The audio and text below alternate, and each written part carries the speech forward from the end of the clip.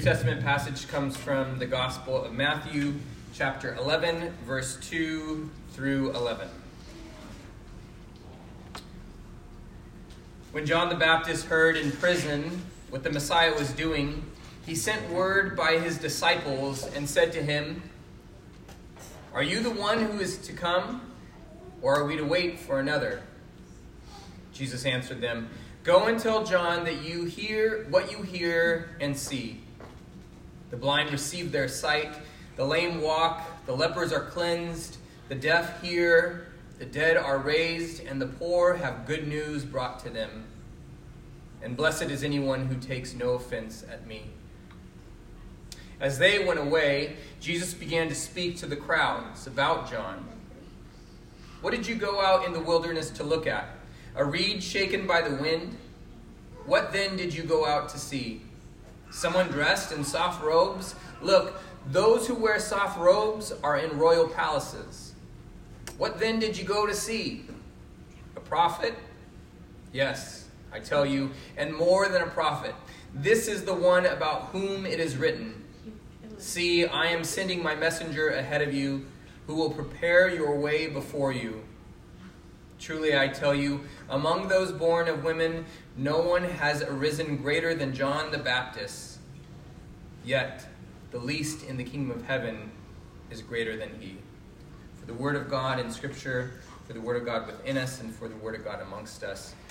Thanks be to God.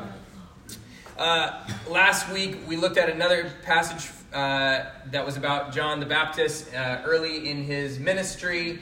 And I accused the biblical writers of not doing a good job with creating real character development. There was no character arc. It was just John the Baptist's mom was pregnant, then she had a baby, and now he's on the scene. And I made that claim before I read ahead in the story.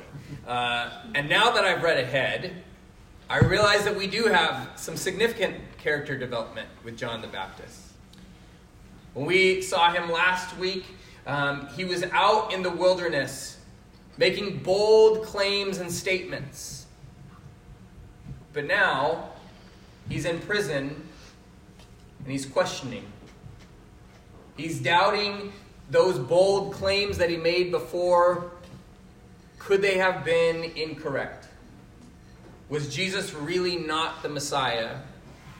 Or was there somebody else we should be waiting for? And one thing that the Bible writers do often is this. They take these heroes and heroines and they humanize them. They show their faults. They show their doubts. They show their shadow side. And some would say that the biblical writers do this so that we wouldn't worship the characters in the Bible, but instead we would worship God. That they wouldn't be our inspiration, they wouldn't be our admiration, but God would be our inspiration and God would be our aspiration. And that's probably true. But in this story, Jesus is not trying to take away anything from John the Baptist. So John's in prison, and I imagine that he's hit rock bottom. That prison has done to him what prison does to prisoners. It strips them down, makes them question who they are and what they dedicated their lives to. There's a deep loneliness there. And he's starting to question this whole message, this thing that threw me in prison from speaking out. Maybe I shouldn't have done it in the first place. It wasn't worth it. And how do I know for sure this guy Jesus really is the Messiah?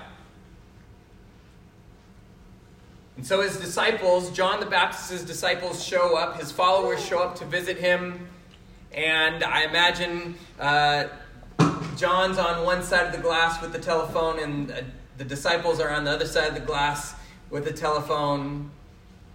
How's it going in there, John? You hanging in there?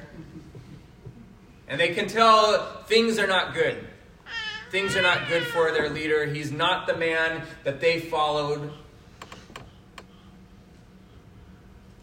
And they can hear him questioning. They can hear him doubting that which he was once so confident about. And so maybe John does say to them, would you go ask Jesus if he is the one? Or maybe amongst themselves, for their leader's sake, they need to go and ask. So these disciples of John the Baptist, they go out to Jesus as he's surrounded by a crowd, and they ask him, are you the one? Are you the Messiah? Our leader wants to know. And if not, should we be waiting for somebody else? And in this moment, Jesus has this opportunity. This opportunity to point out the lack of faith that John the Baptist has. He used the line, ye of little faith, and separate himself from John the Baptist. But he doesn't. And Jesus doesn't answer their question either. When they come asking, are you truly the Messiah? Jesus doesn't answer their question.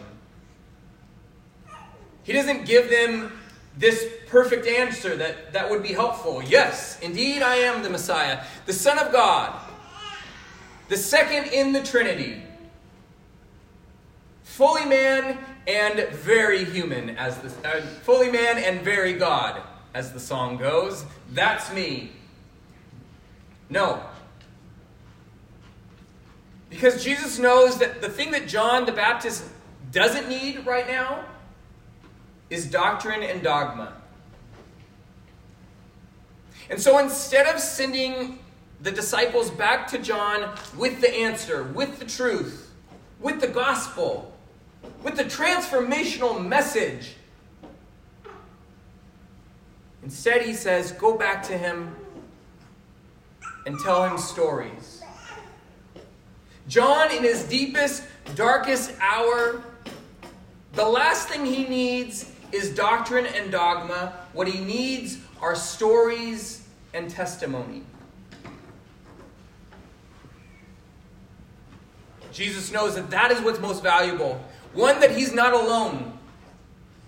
That those who were once devoted to him are still devoted to him in his persecution. And so he sends them back. Go and tell him what you see is going on out here. Testify. Bring stories of healing and restoration. That is what John needs in this moment of despair. And so they go. They do as Jesus instructs. And when they leave, Jesus turns back to his crowd. And he addresses the crowd. And I want to believe that somebody in the crowd maybe made a snide comment about John the Baptist. Some prophet. Sure, he can say all these things, call out the religious leaders. But when the times get tough, when the crowds go away, when he's in prison, all of a sudden, where's his faith? Where's his devotion? Where's his prophetic word? And I want to believe that Jesus turned to whoever made that comment. And he looked right at them. He said, you went out to the desert to see John the Baptist. You went out to the wilderness to see him. Why'd you go out there? What were you expecting to see? A reed that blows with the wind? Somebody who's spineless? Somebody who's soft? Somebody that wears soft robes and has smooth preacher hands? Is that who you went out to see? Is that why you went out there? Is because that's who you heard John the Baptist was? Was that his reputation? That he was some smooth talker? mostly all hype? No, it wasn't. The reason you went out there is because you knew he was a prophet. And he is a prophet. Jesus has this opportunity again to elevate himself, to point out the lack of faith that John the Baptist has, and says, if you all want to be my followers, you need to have more faith than even John the Baptist.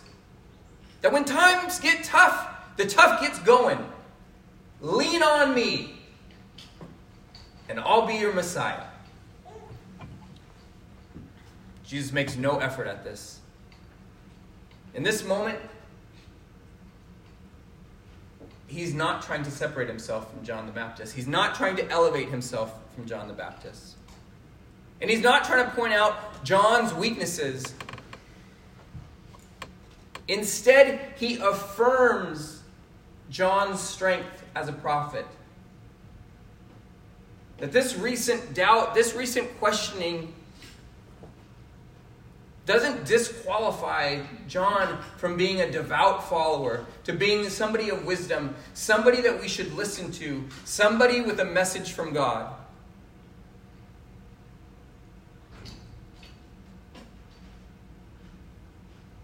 And maybe you have been accused by somebody of not having enough faith, of losing your faith. Maybe you've been accused of not being loyal enough. And people, that same person who accused you, they probably didn't call you out on it directly. They probably just said, well, we're praying for you.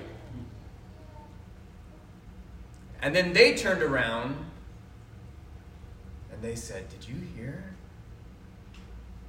I think she started using CBD oil. She used to be so strong in her faith. But Jesus has nothing to do with this. Jesus wants nothing to do with this. Jesus is not worried about the doubt. Jesus is not worried about the questions. Jesus sees that this is what it's about. Dietrich Bonhoeffer, the German pastor theologian who was imprisoned by the Nazis, said that Advent is like sitting in a cell. That kind of waiting that you do when you're in prison, clinging for any bit of hope, the tricks that your mind plays in that wait, as you wait for somebody else to unlock the gate, that's what Advent is. And this is what we're waiting for. And as we wait, Jesus gives us room to question and doubt if he even really has the power to save us. But this Jesus that we're celebrating, did he really change anything at all? The holidays are all about belief. Miracle on 34th Street. The message is that you have to believe enough in Santa. And if you believe enough in Santa, your presents will come. And if we believe enough in Jesus, Jesus will save us. You believe enough that the gifts that you're going to give to your kids are going to make them happy, then you will be happy. But in these moments of waiting, according to Jesus, belief is not what we need. What we need is people to come alongside of us. And for those of you who've been accused of not having enough faith, know that Jesus is defending you. That Jesus will have nothing of it. That Jesus will think back to who you are and what you've done. and will brag about you, will find pride in you.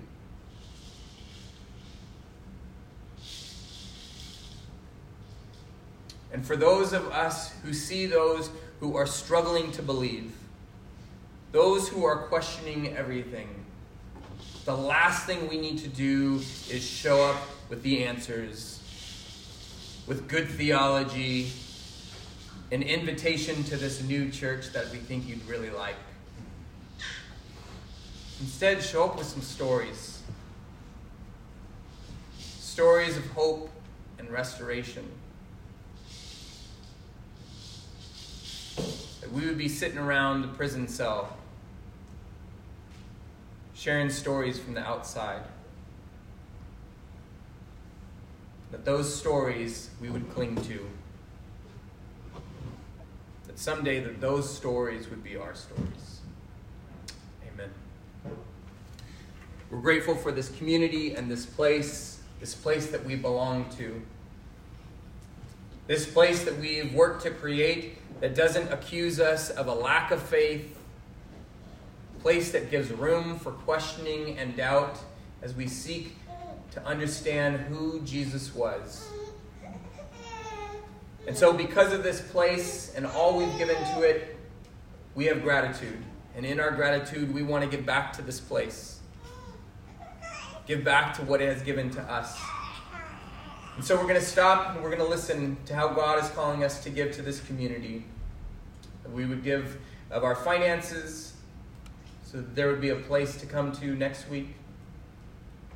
That we would give of our time so that tables would be set for others.